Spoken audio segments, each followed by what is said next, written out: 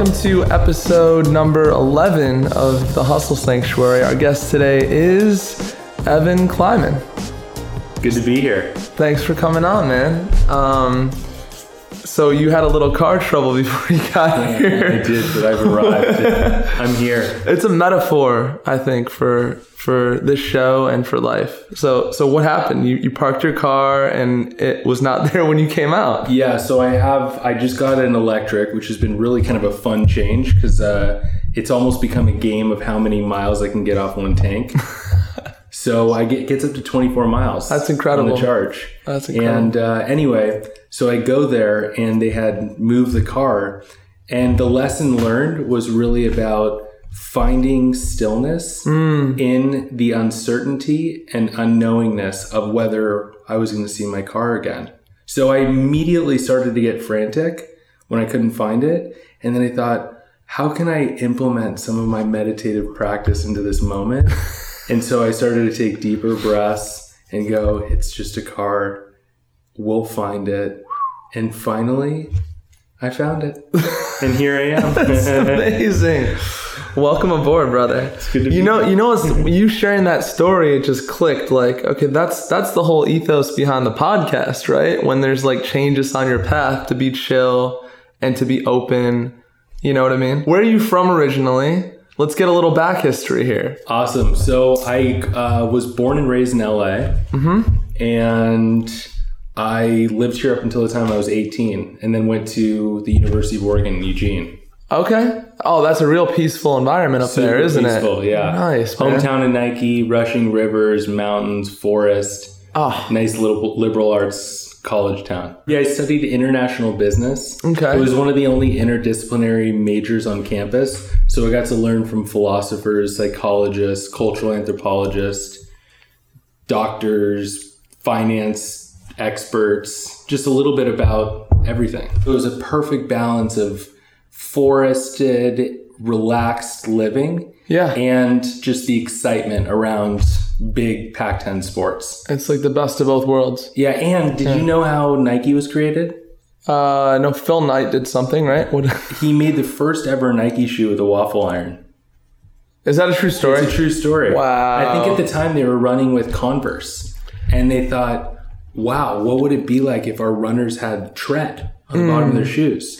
So they made the first ever tread. They waffle iron the sole. They waffle iron the sole and they put it on the bottom of a Converse. That's so rad. And that's how awesome. Nike came to be. Wow. So it was really nice because you go in there, it's very unassuming. And in some ways it feels like it's frozen in the 60s, especially if you go to a Saturday market there and bust out the hula hoop and get your dance on. There's a flea market there? There's a farmer's market. Amazing farmer's market every Saturday in Eugene. Oh. So you just never think that like this massive global empire would emerge out of this tiny, tiny little town. It sounds like there's some good, entrepreneurship up there and some creative energy. Absolutely. And you also have the peaceful woods. Exactly. I might move there. It's a good spot. Yeah. That's awesome. So, all right, so you get your degree, right? And let's talk about what happens after you get the degree. Was there, what do I do next? Was there, soul searching? What was there? Oh, there's been soul searching since the time I was probably 10 or 11 years old. Nice. A few years ago, I was at a TED Active in Palm Springs and we're sitting around a campfire at night. And this woman from Russia, she leaned over and she said, what was something about you in third grade that's remained consistent up until this time in your life? And I thought, wow, I'm used to having people ask me, what do you do? Or what's your name? I might have to steal that question. It's so good. Like, wow, let's go deep fast. I love this. Yeah. So I sat there contemplating, and what I arrived at was that I have an insatiable curiosity of people. I mean, from the time I was a really young kid, I just wanted to meet and connect with as many people as possible. It's in your DNA. Absolutely. Basically. It's just how it's just a part of the fabric of who I am as a person. That's incredible, man. That's incredible. And I guess that just came to me, but like, what are the pros and cons of that, of having that proclivity? Like, you're inspired obviously by some people you meet, but are you ever let down by some people you meet too? That's a really interesting question. I don't necessarily feel like I'm let down by the people that I meet, but if from the standpoint of needs-based psychology, if everything we do is driven by needs, like for example, Maslow's hierarchy, needs, you know, a need for safety, a need for belonging, a need for self-actualization. Every one of us as people has a different appetite for each need. So like, for example, some of us might have a much higher need for security and certainty than someone else would, who loves adventure, who loves the thrill of uncertainty. So we each have a different appetite for it.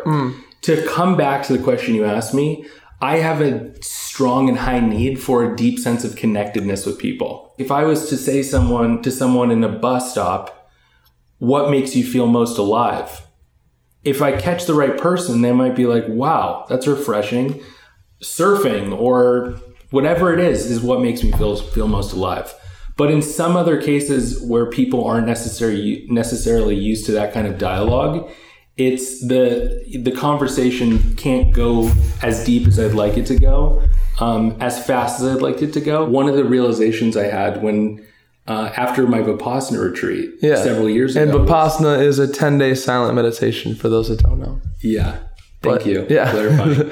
Is that we might understand meditation as being like sitting on a mat in silence and taking deep breaths. But what I arrived at is that everything that allows you to achieve inner stillness is in one way or the other a vehicle, a meditative vehicle. So, for example, what a monastery might be for a monk in Burma, a movie theater might be for an American in the US. Because if I was a monk and I went into a monastery in Burma and I meditated for 2 hours and I was completely still, all the monkey chatter in my mind just dissipated. And I was just there now, deeply engaged in the moment, and I leave feeling blissed out. Well, for some people, they have that same exact experience in a movie theater. You know, like they aren't thinking about their to-do list or their life, or they're not worried. They're just blissed out for 2 hours, and then they leave and they're like, whoa, what just happened to me? And so anyway, I just like to turn things upside down and think that, you know, of course there's a million ways to look at reality TV or certain elements of pop culture. Or voting for Donald Trump. It's a whole other podcast for another time. And perhaps that is what watching that kind of television becomes a vehicle for inner stillness. That's really good, man. I didn't consider that, because that's not at face value. You know, you think that the dude that's going to the woods and meditating, you know, is far more conscious, you know, than the person that throws on the Kardashians. Yeah. But that's not necessarily the case. I just heard this quote, man, on this topic. It's so funny. Really spoke to me, and it was, we have a cultural allergy to vulnerability. It's funny you say that. Today, this random guy was on my way to lunch, and this guy walked up to me and he's like, I'm in an improv class, and I need you to tell me the first 3 words that come to your mind when you look at me. Like, whoa. You know, random. So that's never happened to me before. Yeah. So he's wearing all blue. First thing I thought about was ocean. He's wearing a pair of boat shoes. So I said, you like sailboat. And then the third thing that came to me was a word that I learned last year at Camp Grounded. Yeah. Which is vulnerageous. I heard that word too. Vulnerable and courageous. Like, vulnerageous was the third word that came to my head. That's rad. You just coming up to a random stranger and saying, hey, what's your initial judgment of me is pretty vulnerable, and it's courageous. 100%. So he's like, whoa, I've never heard that before. Vulnerageous? That's rad. You just blew my mind, man. Oh, man. So in thinking about, in the theme of transition, what kind of conditions set me up for success as I'm transitioning? So one thing that comes up to the top of my mind immediately is the impact and influence that my community has on me. Okay, so if, let's say, for example, I've always been a jokester and I'm surrounded by a group of people that always have seen me as a jokester. And now I'm feeling this urge to transition into maybe perhaps a more of an intellectual chapter of my life, where I want to redefine what I am and what I'm about and how I'm showing up in the world. And yet my whole community around me only sees me as a jokester. Dude, this is amazing. I just want to stop and congratulate you for a second, because out of 11 episodes, bring it in. Out of 11 episodes, you're the only person that talked about like the transitions within. We would focus on the transitions externally. Oh. You see what I mean? And we would talk about people's reactions, responses to that. But dude, you're bringing it to a whole nother level. It's so important to think about the context and environments that we're in during the middle of transition. So let's talk about somebody that maybe doesn't have the most supportive environment or community who's going through transition. Because I think the case you gave, they were understanding, right? Yeah, absolutely. So the first thing that I thought about is a few years ago, I went and saw the Dalai Lama up in Seattle. Awesome. And they asked him about world peace.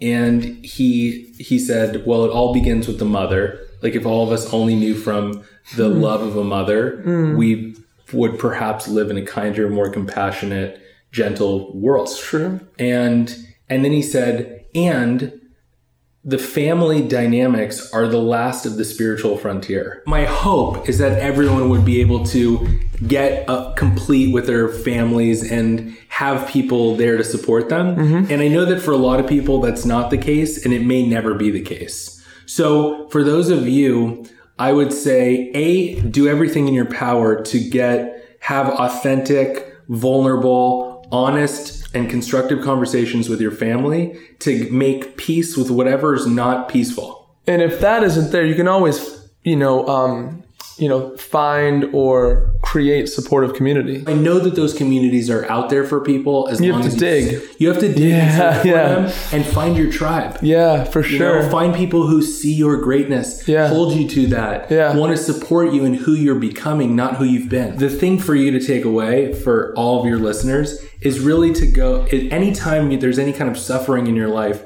or you're going through a transition, is one, think about the context, think about your environment, and surround yourself in an environment that really nourishes your evolution, your success as a person. So that's really huge.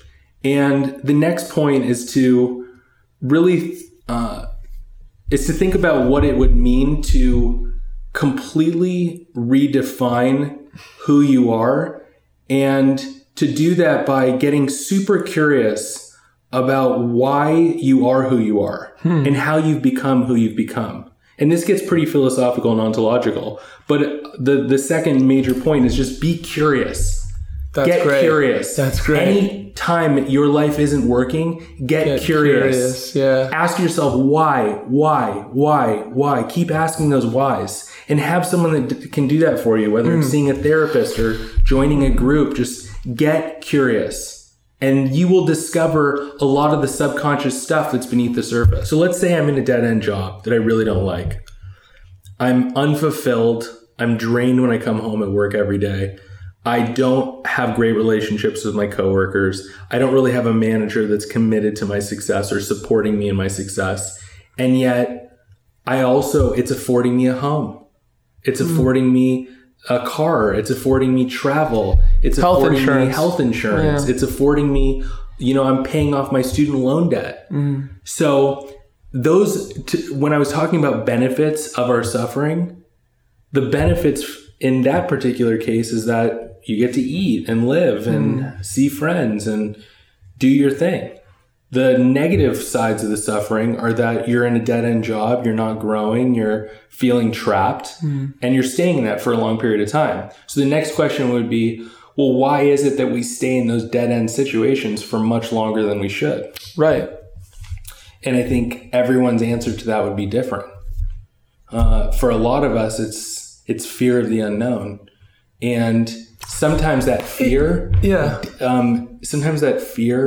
prevents us from taking action. Perhaps one of the ways out of that is to be vulnerable and to be authentic and to reach out to people and say, hey, listen, this is what really brings me alive. This is how I want to serve the world. If you try to think in a context of how am I going to make money?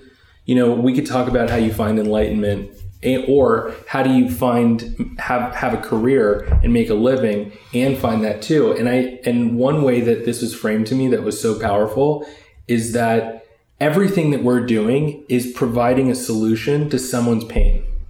So go into that specifically so I can understand. Example. In the world of, in today's capitalistic world, every service is a solution to someone's pain. So I'm hungry. That's a pain point. Yeah. There's a restaurant. There's a solution for my pain. Right. So everything's a solution for someone's pain. Or even this podcast, man. Or even this somebody's like transitioning out of a job. They're like, Exactly. And they're thinking, how do I do with that? Right. So I go, okay, well, if for those of you that are listening are thinking to yourself, I don't know what makes me feel alive. I don't know what's next for me. Then try to think about it through this lens. What solutions do you want to provide for people? Do you want a hairstylist take someone whose hair is messy or too long and they make them feel beautiful? Like, do you want to provide the solution of beauty to people? Or makeup artist? Do you want to inspire people through film? And whatever it is, everything that each one of us is doing and making a living doing it is a service to make solving someone's problem. People's so lives think better. about what problems do you want to solve? And then wrap your mind around that, and that will give you a whole other angle to really approach, oh my goodness. Like, for example, being an ice cream maker, I want to solve sadness, or I want to solve hunger by making the world's most delicious ice cream. Nice. And I want to become like the world's foremost expert in ice cream making.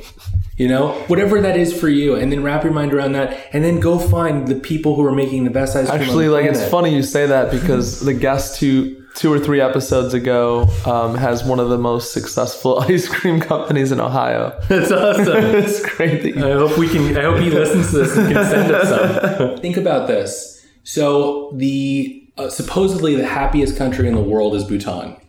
And they actually have a metric called the GNH, which is the gross national happiness of their people. No. So every year they measure the gross national happiness of all their people. And the reason I'm sharing this is because as you sit and you scroll through your friends' Facebooks and their Twitters, and you see all the other great things they're doing, because they're sharing the aspects of their life that they want to share with you, and you're left feeling empty or unfulfilled or shitty about your own life, think to yourself, well, what kind of conversations would I have with all those people that are seemingly at the top of their game, doing really well, excelling, if I ask them, are you fulfilled? Are you fulfilled? Are you excited to wake up in the morning? Do you love what you're doing? Do you create meaningful impact for people? And to ask them those kinds of questions, because I can't tell you how many people I've had sat down with. And it depends what kind of conversation you initiate. Like, in other words, if I start saying, hey, I just got a brand new this and I'm living the dream and life is so great, traveled the world, whatever. Then we get into an egoic game of racquetball, where we're just telling each other all the things that are great about our life. Instead, when I've entered conversations really authentically and I've said, you know what, I'm struggling in my life right now. Like, I'm just not going through a great time. It immediately gives the other person I'm communicating with permission to be authentic and vulnerable too. And then all of a sudden, these people who show up in like brand new cars and with a brand new house that are making over 6 figures and like their life looks perfect are like, I'm fucking miserable. I'm so unhappy. Exactly. And I'm just doing it to keep up with the Jones, but I'm not really living my truth. And 100%. Let's say I'm miserable at work. I'm in a dead-end job. And I think to myself, I've listened to this podcast. I get really inspired, and I'm thinking, I'm going to wake up tomorrow, wear my like Tommy Bahama Hawaiian shirt, and just reenact a scene out of Office Space, where I totally tell my boss how I feel about work. What if they fire me? Like, what if I'm out of a job tomorrow? What if how am I going to pay the bills? What is that going to mean? Am I going to have to start job searching again? And that's the trap. I think that a lot of us are worried about the consequences of honesty. And so we'd rather stay miserable than really lean into the fear and unknowingness of what would happen if we were authentic and spoke our truth. I tried all these jobs, I explored different things, and all the while I felt really Mm-hmm. unfulfilled. I'd come home at the end of the day and I felt like drained and I felt so unfulfilled. stifled. I felt trapped. I wasn't making great money. Didn't feel like I was growing, evolving. I didn't necessarily feel empowered by the people I was surrounding myself around. And it wasn't a future that I was excited to live into.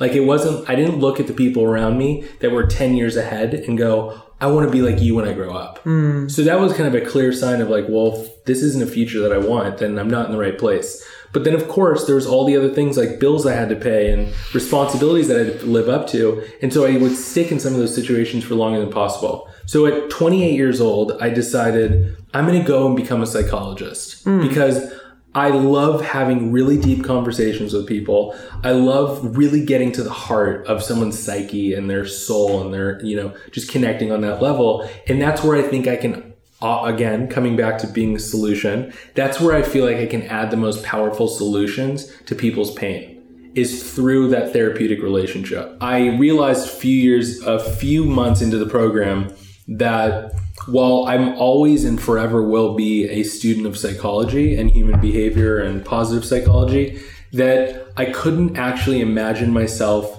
sitting and having a private practice and seeing clients back to back 40 hours a week for the next 40 years of my life. Like I couldn't imagine that. And that's Did you think about that before you went, into school, or did that thought sort of occur to you when you were already in school? I didn't think about it ahead of time, but this is, again, for everyone who's listening to this, really huge. Ask people who are doing what you think you want to do, what their life is like. What's their lifestyle? Are they able to create their own hours? Think about it from the standpoint of how do you want to design your life? The other thing that I think about is how important collaboration and partnership and knowing yourself looks like. We talked a lot about self-discovery and knowing yourself. For me, I know that the way my brain is wired is that I'm a strategist. I'm a high-level thinker.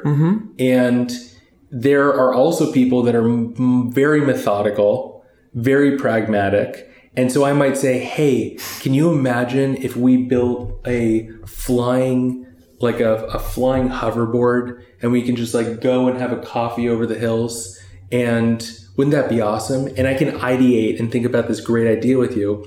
And then someone who's really pragmatic and really detail oriented would go, can start Googling. Where the hell do you start with building that? Like, how are we going to, they're thinking about the nuts and bolts and the actual process of building something out. So if you know that I'm in the former group with you. Totally. Yeah. If you know that that's the case, then find people who thrive off of process and details and are extraordinary executors, and build your team with people who have complementary skill sets. And if you're going, well, how do I know if they have complementary skill sets? Fortunately, there's all these assessment tools out there like Myers-Briggs, the DISC assessment, Strength Finders by Marcus Buckingham. Another great one is called Stand Out.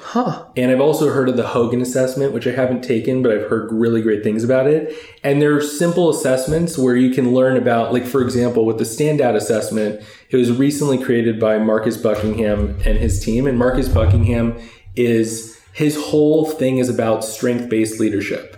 Like, if everyone was doing work that aligned with their strengths, we would be far more engaged and driven. So this assessment, what it does is you take 34 questions, you answer 34 questions within a certain time period, and it tells you your top 2 engagement drivers. So for me, there's 9 universal ones, and I took it 5 times, by the way, and I got the same results every time. Wow. So in a clinical or in an academic environment, they would say that it has high retest validity, meaning you could take it in 5 different moods, in 5 different environments, and you're going to get the same results. Wow. So the top 2 that I got were teacher and advisor. And it was so enlightening to me because... You already knew that about yourself, I didn't. You didn't? I did, but I didn't know it like to that extent. Okay. And so the whole idea is that the 2 top things that drive everything I do are teaching and advising. That's why I'm a big time student. Yeah. So I can teach and I can advise. So if you created a career for me... Best teacher is also the best student is a quote I like. I love that. Yeah. Where I could just teach and advise, I'm going to be fully engaged day in and day out. And so anyway, for all of you listening, there's several different really great assessments that you can administer to your team members or to even potential partners. and say, hey, like, these are the skill sets that I think would really powerfully complement the things that I'm great at. And you hire for those complementary skill sets. To give a gift to everyone who's listening today is that one of the things I've learned along the way is that life provides us with a curriculum for growth every moment of every day. And so in that moment of not knowing where my car was, not finding my car, I parked it in one place, I came back, it wasn't there. I had all the reason to respond to that with anger, frustration, panic, to be angry, to be flustered. And if that's my curriculum for how I want to show up in the world and who I am as a person, then I can also look at it as an opportunity to go, wow, how can I deepen my meditative practice? How can I deepen my spiritual practice? How can I deepen me as an individual? Have you heard the saying, how we do one thing is how we do everything? Yeah. Maybe that speaks to that. It really does speak to that. I think that I go, I want to show up here and be totally at peace with the uncertainty and even the chaos of not knowing where my car is. And if we could apply that in any other aspect of our life, especially for those of us that are in transition or looking for what's next, I highly recommend having a daily meditative practice, because it's really no different than going to the gym. Like the more that I go to the gym, the healthier and more in shape I'm going to be. The more I practice the more I practice finding stillness in the chatter of my mind, in the uncertainty and unknowingness of my future. Can you imagine how much more we as people will enjoy the journey? Like, think about how many people go, when I have $1 million, I'm going to be successful or happy, And does that mean that you have to be unfulfilled and miserable until you get there? If that moment comes. And then other issues come with having that, Yeah, hey, that's a good point. It's like then you get to having $1 million and you're like, well, now I have all these other problems that I needed to deal with. Notorious B.I.G. More money, more problems. Exactly.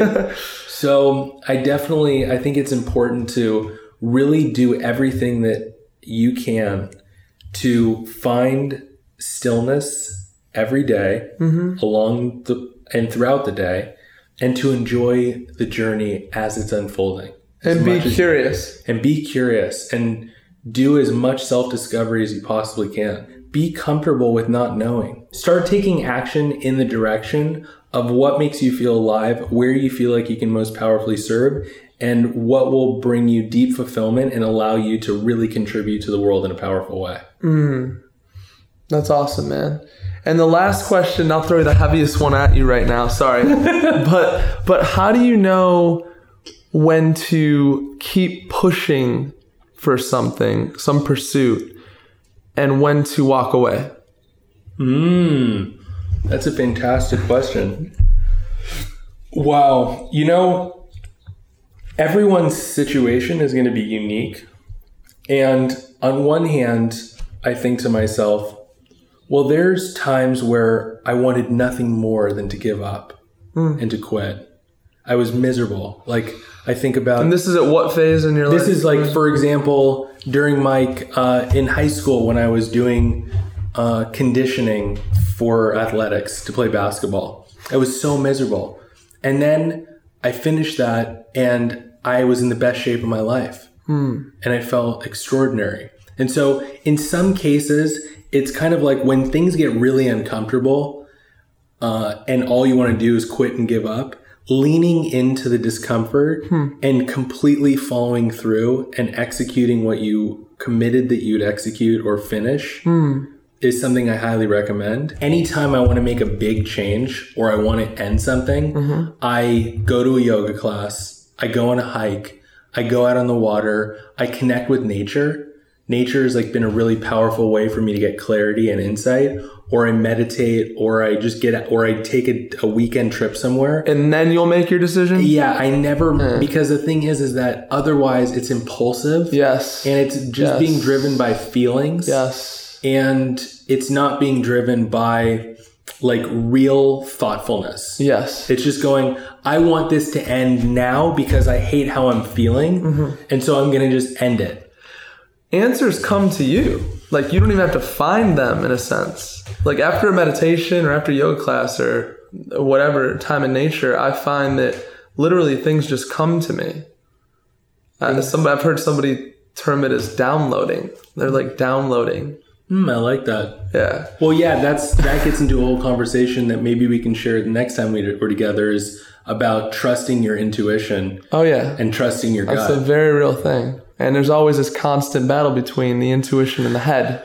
Yeah, they're in a battle. The head and the heart, yeah. You just got to have them become best friends and partners. That's right. You know? That's right. Well, this has been a great podcast. Thank you for joining us. And hopefully your car is still outside. It is. It's there. I see it. Thanks for having me. I've really enjoyed this. And do you have any socials that you want to share? Do you have a Twitter account that you can share? Yeah, it is Insight Curator. And I've also got, I'm going to be publishing my website soon, which is insightcurator.com. And you can also find me on Instagram at I See So Much Beauty. Just I See So Much Beauty. I, the letter C? The letter C, So Much Beauty. There you go. We'll have it all linked up. Okay. Thanks, Evan.